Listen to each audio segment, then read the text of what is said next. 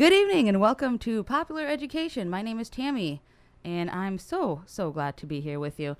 In the studio today, I have special guests. How's it going? We have Patty and Austin. Would you like to introduce yourselves? Hey, how's it going? Hey, guys. Hey, how's it going? It's a pleasure to be here with you. So today we have our two-part special, or I guess the second part of a two-part special, about the Summer of Love, 1969.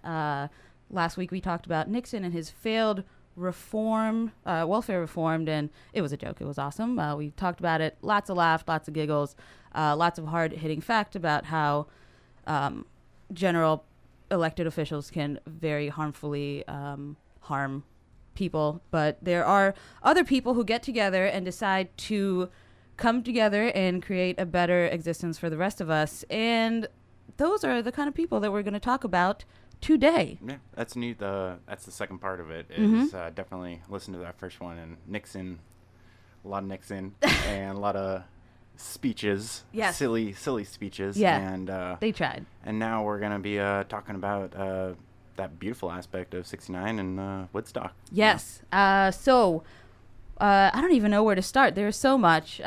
We are going to, I guess, just start off with talk about the founders of Woodstock.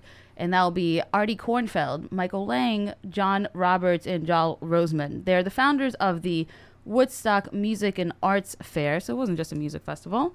The founders of Woodstock were kind of a weird bunch, you could say. You've got these two, like, highbrow businessmen, and then these two other, like, quasi-hippies, for lack of a better word. Oh, yeah, definitely. They just kind of knew it was the difference between education and knowing people. And Michael and Artie definitely were in the business and were taking that aspect, where the other two were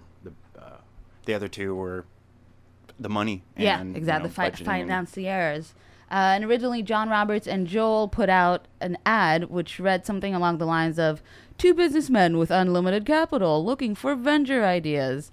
That's genius. It really is. Ask for people's money, to start. They're like, "We your have own." the money. We just want your ideas." Just ideas. And sponsoring that's hilarious. Yeah. And I don't think people even read the news. I always look for ads that are strange like that. Like, just, they say that one of the founding members of Kiss, they just put out an ad in the newspaper that's like, I don't know, things like guitarists willing to do anything to make it. It's like, yeah, let's get back to stuff like that. But so they put the ad out in the paper, and I don't think that any one of the four founders of Woodstock understood what kind of impression the festival will leave on society 50 years later. So today, we are celebrating the 50th anniversary of the 1969 Woodstock celebration. 50 years ago, over 10,000 to 500,000 youths. I know we have a little skepticism about the numbers. Over there, yeah. It's hard to gauge. You'd say 500,000, and then there's another million waiting in the New York highway like or something. with no ticket sales, then It's almost to count impossible to count. Yeah. Exactly. Yeah, I can't really get back to it to see what the numbers were. So 1.5 million, let's just say that, youth gathered on a 600-acre dairy farm in the town of Bethel, New York. At this time of the party, listeners were, I think, listening to Ravi Shankar. I don't know. I wasn't there. If you were there and you want to talk to us a little bit about it, I don't know if I could put you on air, but I definitely would love to hear it. But none of us were there, so if y'all call in, that would be and we're there, awesome. and just any kind of little story. I would just be neat to hear that. Yeah, we'd love to hear it, because I know that for me personally, that era, it has so much interesting. It's a complex time where a lot of things happen at once, and it's definitely has. Not only has it resonated with people now, but it also, to look back 50 years ago, that 50 years ago, what were people doing on this day versus what people are doing on this day now, and how things have changed, and how maybe we can even learn, and I don't know, or not learn. I really don't know. Well, no, just hearing about it, I mean, just especially for that event too, like people were traveling across the country to go to this free show for positive for love positive love, free show, Love, peace, and music. Yep, there you go. 3 days. Yep. Yep, that's true. So with that being said, I'm gonna try to just with the time schedule. So it was in New York, so that's 3-hour difference, right? So let's say this is more or less what people were listening to at Woodstock in 69. 69. Sorry, 60.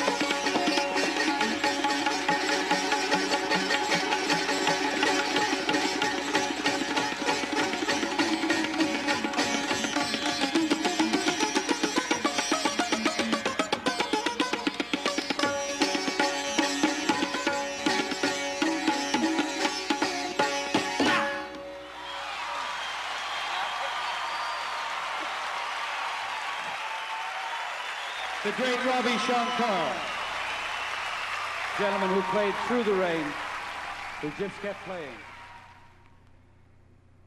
Thank you so much, Ravi. That was Ravi Shankar playing at Woodstock in 1969. 1969. Maybe. And over here in the studio, I am with special friend guests. Hello. Hey, how are you?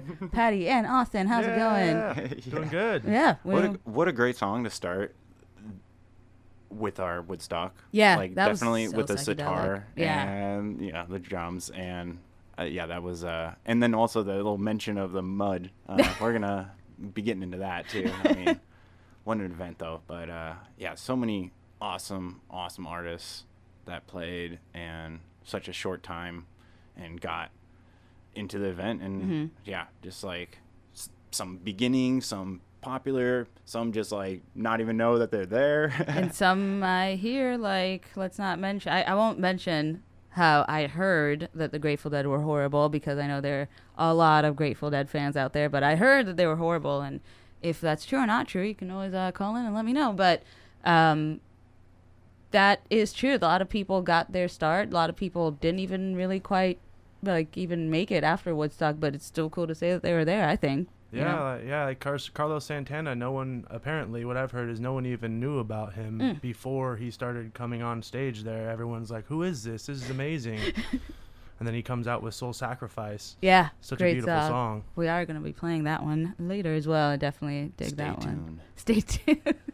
But with Woodstock and all the great music, I got to kind of, I don't know, I don't think that from the documentaries I've watched and the research, again, I'm not a historian, I just did a lot of research for this episode.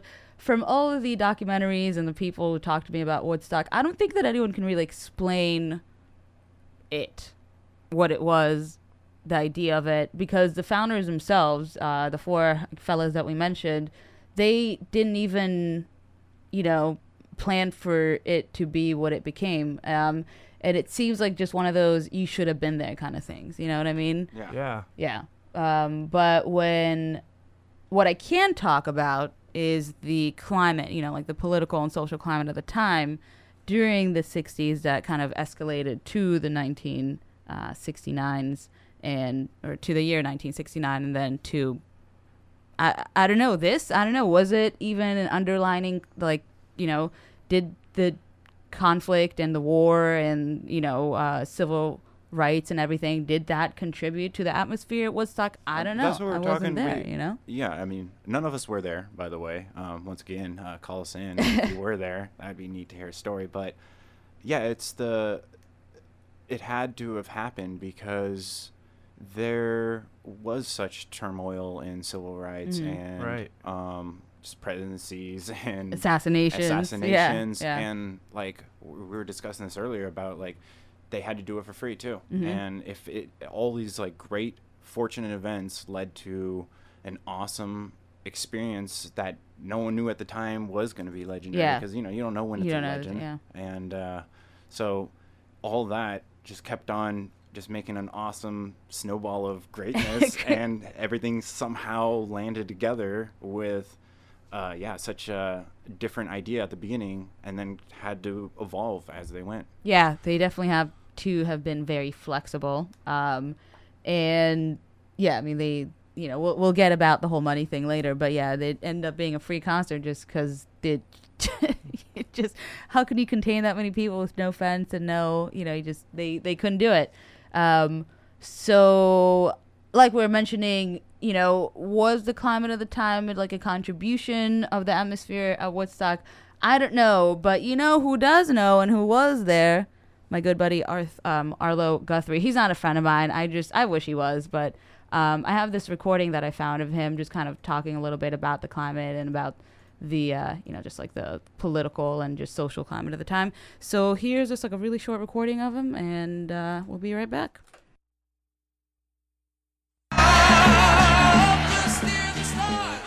Every time there were 50 more kids in the street somewhere, there was a police riot going on. People were getting shot just hanging around and talking about stuff. This wasn't just some fun time, like peace and love, man. There were people getting hurt and killed and stuff.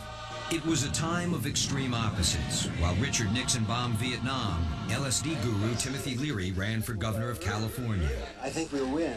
We want to turn on the whole state. Just weeks after man first set foot on the moon, the Manson family went on a brutal murder spree. There were as many kids of that age at Woodstock that weekend as there were in Vietnam.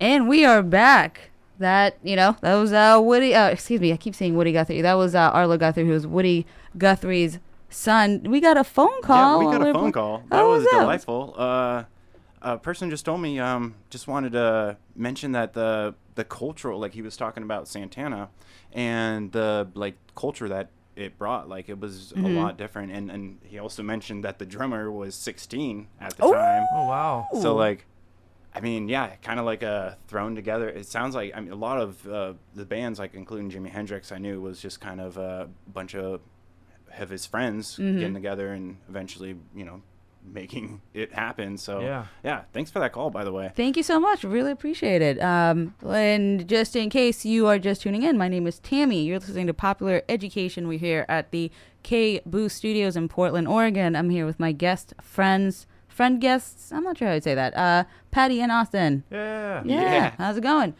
So we just listened to a little ditty, and also it was The Age of Aquarius playing in the background. That was Arlie. I'm really just struggling with his name.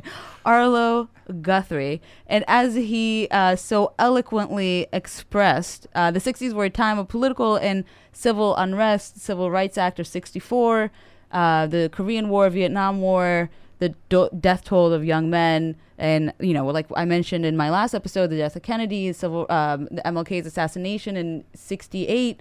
The people were finding new ways of living and adapting things like Eastern philosophies, things like living in communes, integration of blacks and white students, and feminism. I think it was in the 60s they were burning bras, yeah. Yep. And look at us now. No one deals with those things. I guess you don't know that, but now you know. I'm letting you know. So meanwhile, the four founders of Woodstock were all kind of like well-off white dudes who wanted to put on a small concert with the proceeds of the concerts, they wanted to finance a new record studio called Woodstock Records. Yeah. Yeah. Mm-hmm. Yeah. And so it never really, they never really set up for Woodstock to become what it was, but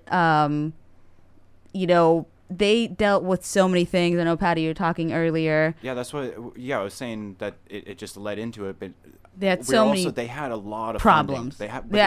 They had funding, and so they were bringing big artists, and then it just kept on going from there, and then everyone just heard about it, and it spread like wildfire. It did, and as a date for the festival was approaching. They had to deal with things like, and even, it's even with a lot of money, these things just happen. They had to rebook the venue 21 days before the concert. They ended up having lawsuits, things like, because the cows around in the farmland around the areas where they were at, they wouldn't milk for the next while afterwards, which, I don't blame them, and also the fact that they didn't sell any tickets. The location itself had only one toilet per about 800 persons. Insane, right? And a fun little ditty. I don't know if you know this, but Pete Townshend of The Who hit Abby Hoffman of the Youth International Party with his guitar. Oh, wow. Yeah, he hit him right on stage. Yeah, believe it. Yeah. We believe it. No, yeah. I was reading a thing about them, too, and they were, just to make it really quick, but they were... had a different experience in it because there was just like no money, and they couldn't. Some musicians just couldn't get out of there after that. Moving the equipment and whatnot, and the Who were explaining that, but wasn't a lightning show that they put on. Yeah, with the lightning. And Abby Hoffman was apparently on stage just being like, he was talking about, I think there was like a political prisoner or something, and he was saying how it's not fair to, he was doing. His thing, and Pete Townshend just was not having it. And if anyone was there and happened to see Pete Townshend hit Abby Hoffman over the head with a guitar, I would love to hear that, because I was trying to find footage of that, and I guess that was like the one thing that wasn't filmed. So the fact that the whole thing, I don't want to say it was a mess, because it wasn't a mess. It was just DIY-ish, rustic. I don't know how to, it was... I don't know. Was it a catalyst of the times? That's my question at the end of the day.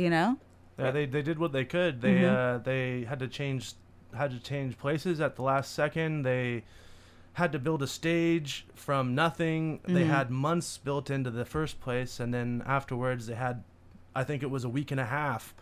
And on day 4, where they had like 4 or 5 days left, they had a month's worth of work to do. So they basically went to the guys and said, I can build the stage or I can build the fence. And so then it became what it was. It was free. The stage. Free for all. Thankfully, they chose the stage. Yeah, right? Yeah. I wonder what they would choose these days. Yeah, well, they'd be playing the mud if they didn't choose a stage. Yeah. But, yeah. That's true. So I have another little recording that I'd like to play. And this is actually really neat. It's going to go a little bit more about kind of like the finances. And you know what? You're just going to listen to it. And we'll be back in just a couple of moments. Security in 1969 was a serious matter. Just a year earlier, in the summer of '68, civil rights and anti-war protests had erupted into riots across America. Wes Pomeroy, who is now deceased, was in charge of security. I worked for Wes.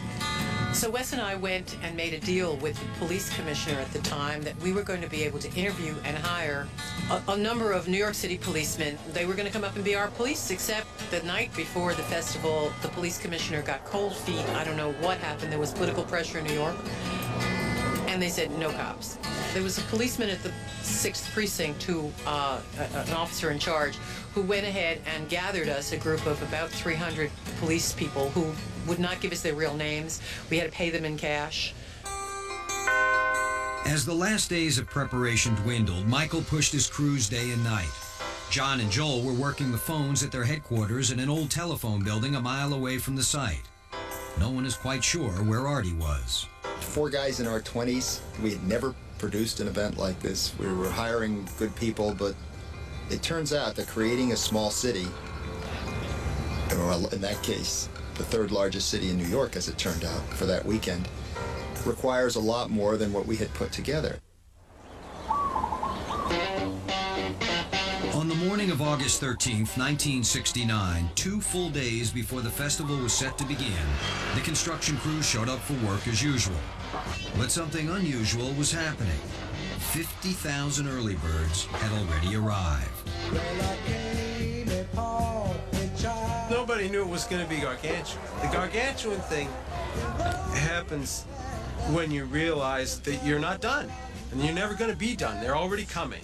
You know, they're over the hill and they're here.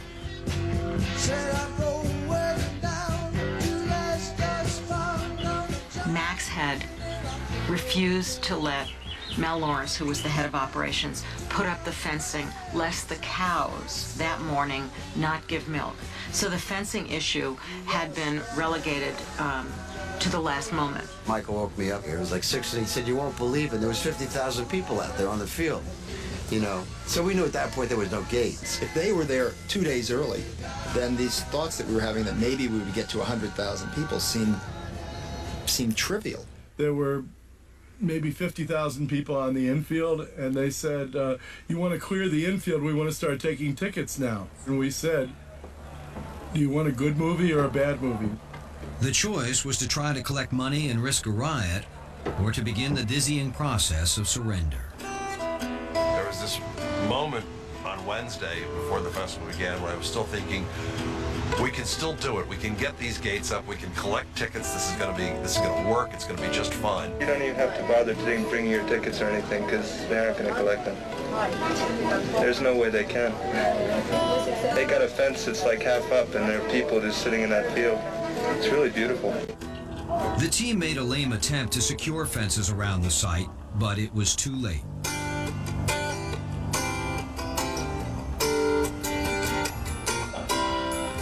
Film producer Bob Maurice and director Michael Wadley had been trying for weeks to raise money to capture the festival on film. As the hours counted down, they grew more determined. They went to Artie for help. Artie went to Joel and John. And I said, I wasn't born yesterday. Documentaries never make any money. And, you'll have to go somewhere else. Artie knew Fred Weintraub, who was in the movie division at Warner Brothers. So I just called them up and said, guys, I want to talk to you. And I walked in and said, would you shoot dice with $100,000? And if this is a disaster, you'll have the best disaster movie in all time. The day before the music started, Warner Brothers put up $100,000, and Woodstock, the movie, was born. And it kind of happened like everything else happened. It just sort of came together. And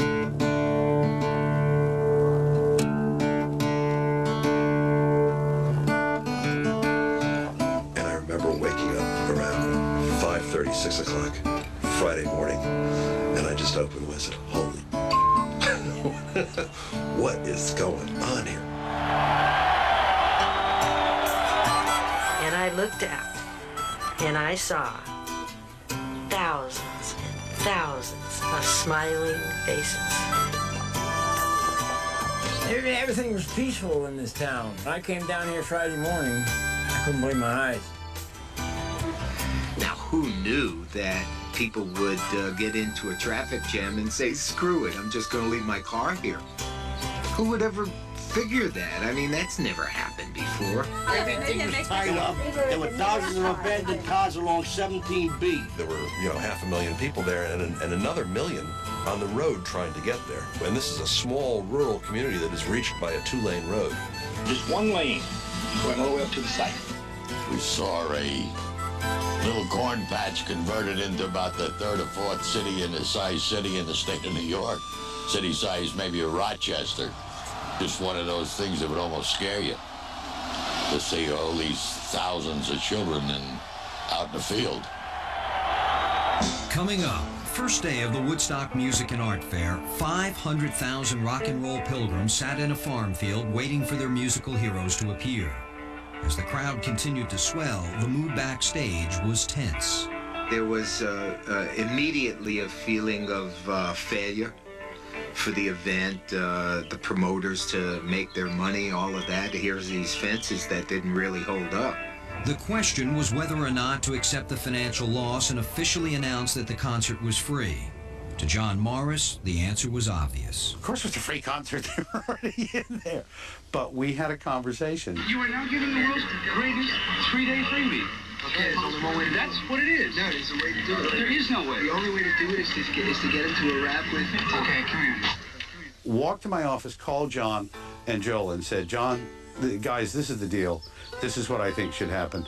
It's your tales. By this time, it was clear that unless we charged admission, we were going to be broke, beyond broke. We were going to be in the hole, and it would take us a long time to dig out of that hole. Maybe never. People came prepared to buy tickets. Why not take their money? What's the problem with that? We might have a riot on our hands. The largest assemblage of people prior to that had rioted in Chicago. In 2 seconds, both of them said, go do it. So I walked up on stage. It's a free concert from now on. And from that moment on, the audience was in it with us. It was just, we can't do the one song. What it means is that the people who are backing this thing, who put up the money for it, are going to take a bit of a bath. A big bath. That's no hype, that's truth. They're going to get hurt. They were panicked. I mean, the money was hemorrhaging. It wasn't just flowing, it was hemorrhaging out the door. The weekend of the festival, we were over $1 million in debt. And of course, the ticket money had somewhat dried up as a result of no gates being there to collect the revenues. John and Joel had, they had big fish to fry, and they were all dying on the plate. By the first day of the festival, after 8 months of spending, Woodstock Ventures had accrued $3.4 million in expenses. Against the $250,000 they had borrowed and the $1.3 million in ticket sales, they were now nearly $2 million in debt. John Roberts was in hell. I did have to make a call on Friday to the bank to say, this is going to cost me pretty much everything I have. Forget the ticket booths, forget anything, forget a thought that had to do with anything other than keeping these people safe and giving them the show of their lives. People out there, get away from the scaffolding, please. Because anything less than that, I felt, was far too dangerous. Michael and Artie were having a very different experience. It was not threatening. None of it was threatening. All of it was very positive and very supportive, and every place you went, you felt it. We just stood there with our arms around each other, just staring, It might have mattered more to Joel and John because they were invested financially. John and Joel were on one side of the fence, and Michael and Artie were on another. It became a pattern after a while that it was kind of us against them. It was Michael and the production people letting us know as little as possible about how far over budget we were going to be. Michael and Artie were, it's cool, man, it's cool, man. These people are communicating with each other. That rarely happens anywhere anymore. Has nothing to do with money. Artie was on Planet 9. He was having a good time. Artie Quarterback, how you doing, man? Good to see you, man. Glad you can make the story. John and Joel had been grown up as responsible suburban young men who had a very different take on life than Artie and Michael. Financially, this is a disaster. But you look so happy. Look what you got there, man. You couldn't buy that for anything. I got to call my family over the weekend and say, I'm getting in way over my head. John had these very straight parents that he knew he was going to be answering to, and they were on the phone. I believe the brother was around somewhere at that point. If I'm going to be writing checks, I want to make sure that they're going to clear, and I'm going to have to fall back on you. John was shaken up a great deal of the time, and so was Joel. My father and my brothers said, do what you have to do. They got a lot of credit with me, but I don't think the world ever realized how much they had invested themselves personally in my particular madness. The tension that existed between Michael, Artie, John, and Joel had reached excruciating proportions. And so, as the four partners each drifted into their own personal heaven or hell, the divine madness that was Woodstock continued. It was time for the musicians to play. People were talking about a disaster, and we were going to have to be flown in by chopper or something, and it was still daylight, and we could look down and see people as far as the eye could see. Suddenly I realized this was out of hand. This was a free-for-all. This was going to be fun. It was the moment I realized that there was so many more of us than them for the first time in a long history and a long battle and struggles with people getting shot on the streets and stuff. This was our moment. And I remember getting there and feeling like, whoa, this is it. You're just listening to a little tidbit from this awesome documentary that's actually a VH1 Behind the Music Woodstock documentary. If you aren't familiar with it, you should get yourself familiarized. And with that being said, Patty and Austin are a couple of Portland's most treasured, underrepresented, underdogs of the musical scene here in Portland, Oregon. Okay, and they are amazing musicians, and they had decided to grace us today with some great music by CCR. We're gonna. Do you want to introduce it? Or? Yeah. We were. Thank you for that build-up. Yeah, you're welcome. The most amazing musicians I've ever heard in my life. Super underground. Underground, underappreciated. But yeah, we were talking about songs that we could do, and CCR definitely was number one, because this is one of our first songs that we started playing. And they played this song on the second day of Woodstock? Yeah, second. Yes. CCR, yeah, I believe it was second day. So tomorrow. So tomorrow, CCR is playing this song. Tomorrow, 50 years ago. But we're gonna play this song now, today, and yeah. So yeah, let's do it, Austin. All right, here we go.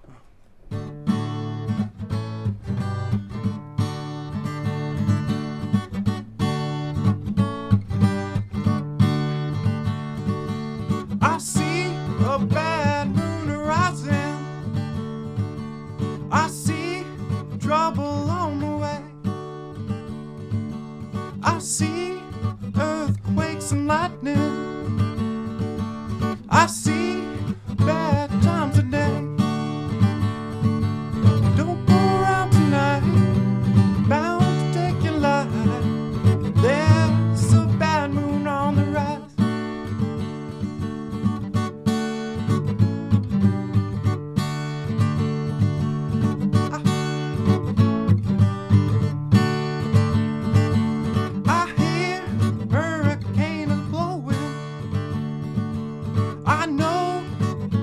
Coming soon.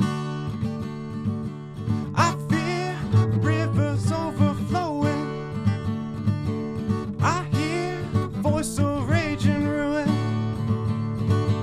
Don't go around tonight, bound to take your life. There's a bad moon on the rise.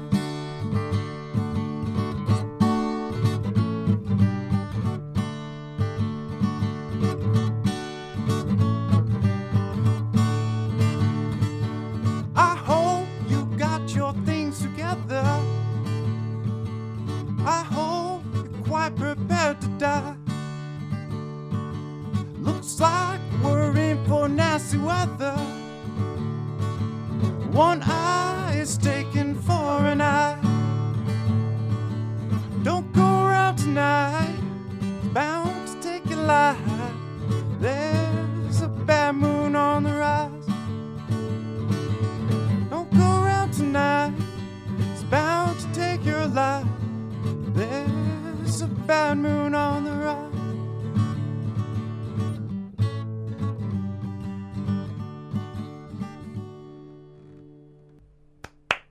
Woo! Thank you so much. That was amazing.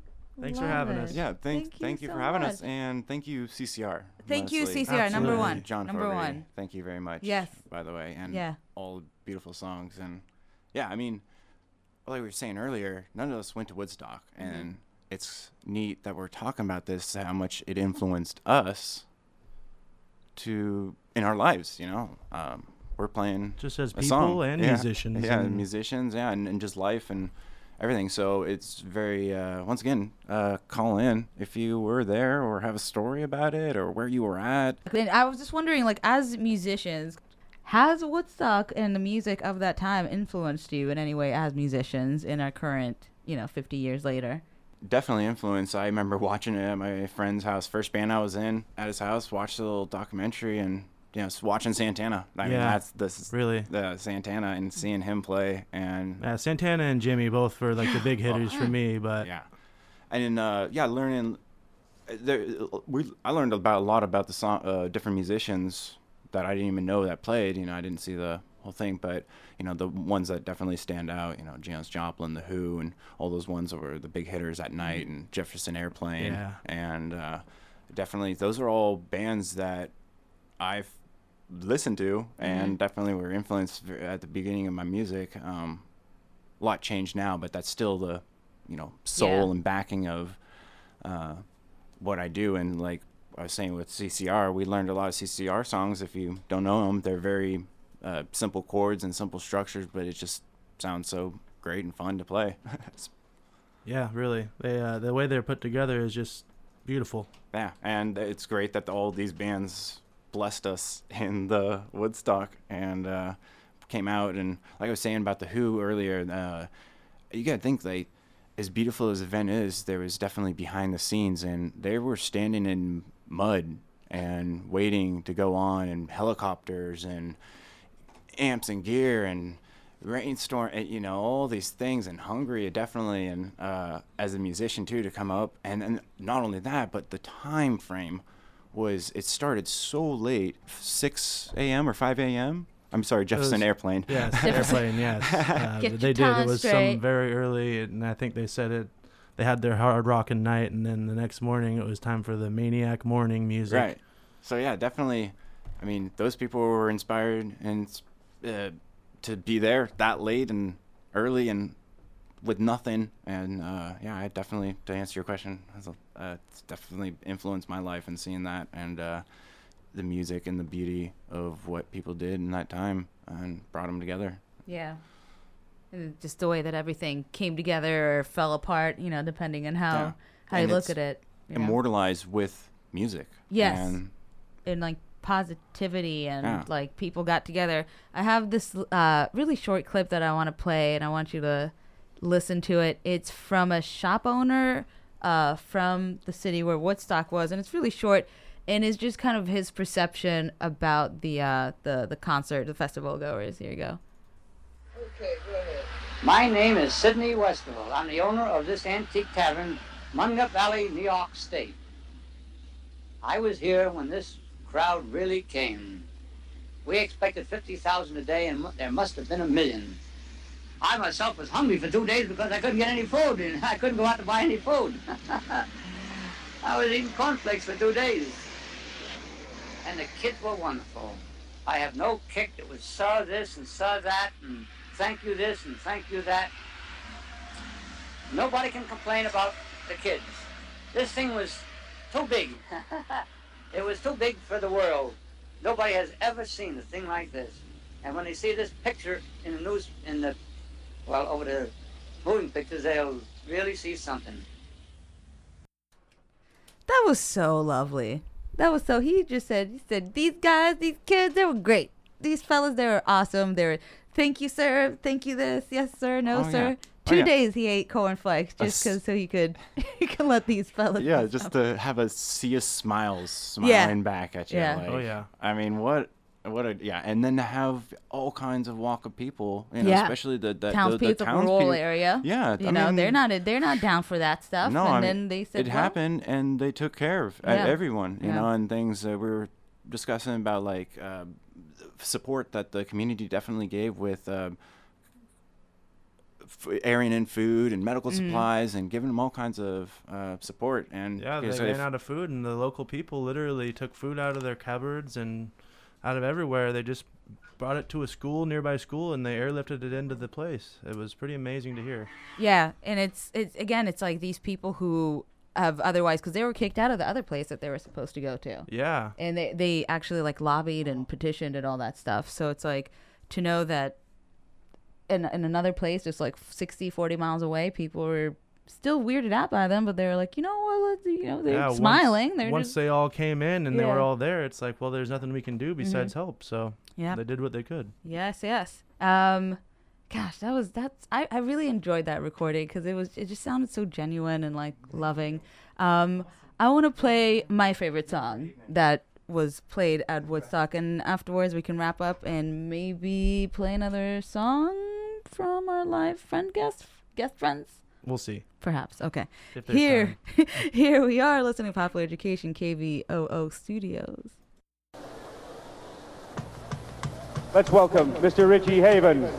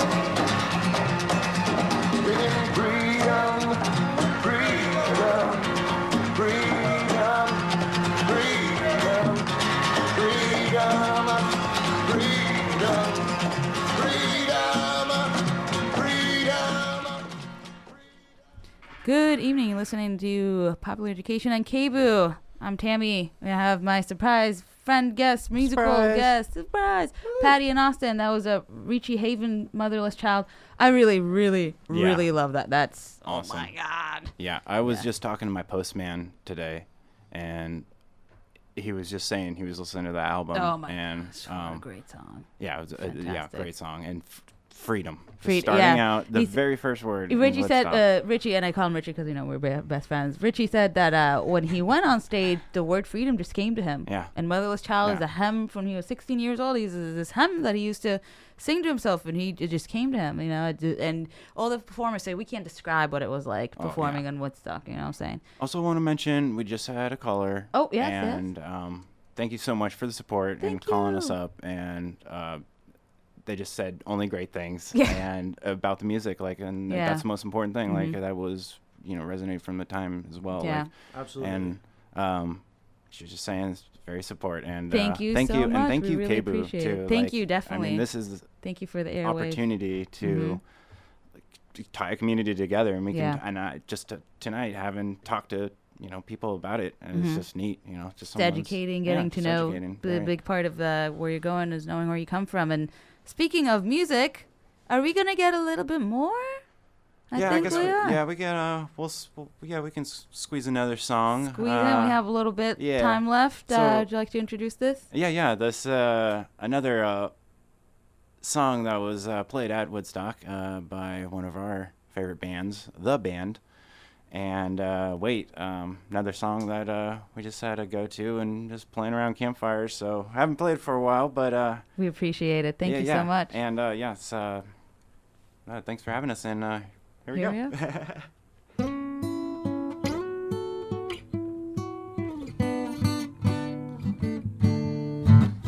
Pulled into Nazareth, was feeling about past dead. Just need some place where I can lay my head. Hey, mister, can you tell me, man, might find a bed? Just grinned and shook my hand, no was all he said. Take a load off Annie, take a load for free. Take a load off Annie, and you put the load out on me.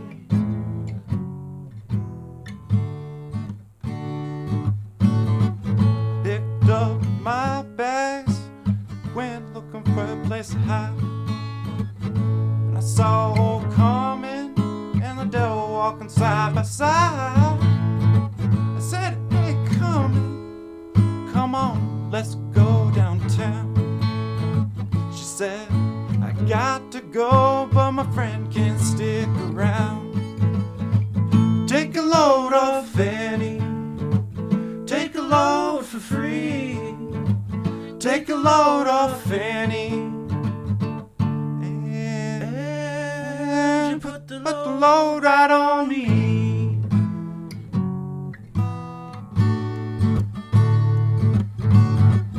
Go down, Miss Moses, and you can say it's just old Luke, and Luke's waiting on Judgment Day. Well, Luke, my friend, what about young Anna Lee? He said, do me a favor, son, won't you stay and keep Anna Lee company? Take a load off Annie, take a load for free. Take a load off Annie, and you put the load right on me.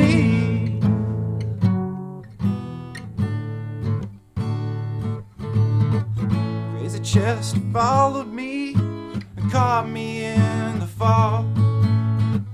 Said I fix it right if you'll take Jack Doll. I said, wait a minute, Chester, you know I'm a peaceful man. He said, that's okay, boy, won't you feed him when you can? Take a load off Annie, take a load for free. Take a load off Annie, and you put the load right on me.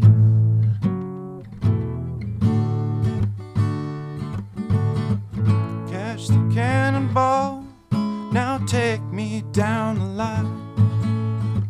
My bag is sinking low, and I do believe it's time to get to Miss Fanny. You know she's the only one. Send me here with her and God's for everyone. Take a load off Fanny. Take a load for free. Take a load off Fanny. And you put the load right on me.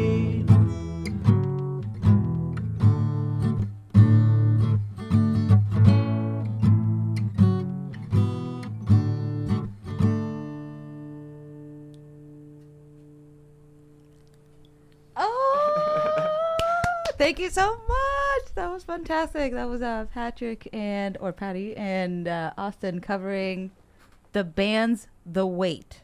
Yeah, The band. Yeah. The Weight. And if you guys know the song, we're missing a key aspect of it, the keyboard, but it does sound good anyways. I love that song. Maybe another singer would have helped them, but with the and part. But no, another awesome song that we chose with in lieu of the event that we call Woodstock. The anniversary, And 50 years to the day. Yeah, 50 years. That was fantastic. That was really nice, and it definitely, I think, captured the spirit. You know, just good, positive, happy, and love. And another like the diversity of that. Our first caller talking about like the culture and in like so many different styles of bands playing. You know, just you have Santana, Janis Joplin, Jimi Hendrix, you know, and when I was looking at pictures and videos, you know, I thought I was going to see the same kind of like homogeneous kind of cookie cutter kind of person, but it was not like that, and I'm so happy that it was. You know, it's good to know that we can do it, and hopefully we can aspire to do well in the future and learn. You know, like you were saying earlier, that people try to remaster what was, and it's just impossible to do. You can't. Yeah, the Woodstock 50 failure, and they tried. But another important thing is, it's the remembering of it. You know, you can't recreate that. Yeah. And to do something like that, it wouldn't happen anymore. It's just in a different time of money and different artists. Definitely, we were discussing that it might have been that a different artist that wouldn't have played, but the memory will always be there. Yes, and definitely immortalized forever. Yeah, and especially if people keep enjoying that kind of music and that style of mind frame, just like the mind frame of life. Yeah, and then and we can keep carrying that on. Maybe it can. A fortunate event just like Woodstock. Yeah. Maybe the world could be better. Yeah. And turn into Woodstock. The world. Absolutely. Yeah. You're saying, I know Austin was telling me earlier how one of the dairy farmers, they were the person, Mark something or other, I forgot. I should probably know since I was researching. I can't pronounce the last name. He was saying how he was like ashamed of himself, thinking that the people that went to Woodstock were just gonna wreak havoc on the area and just mess everything up. But worried about all that could go wrong. Oh, but there was no environmental impact. No, hardly. I was 2 people did perish in the festival from an overdose, and I do believe it was sleeping under a tractor. But all in all, scale, and it wasn't because of violence. It wasn't because of a quarrel or anything like that. Yeah, there were, and they had the freak out tents and fighting, and it was. I'm just glad that I could do a second part to the Summer of Love and just talk a little bit about it. Yeah, it was awesome. And thank you so much, Patty and Austin, for being my friend guests. Thank you, Tim. Yeah, thank you for the opportunity to come on your show. Yeah, definitely appreciate it. And if you're interested in subjects or want to speak with us, any questions, comments, concerns, you can hit us up on Popular Education Radio on Instagram or populareducationradio@gmail.com. I just want you to remember to be kind to yourself and each other. We are all that we have. And if you want to be better, do better. And I recommend you stand for this next song. Thank you so much.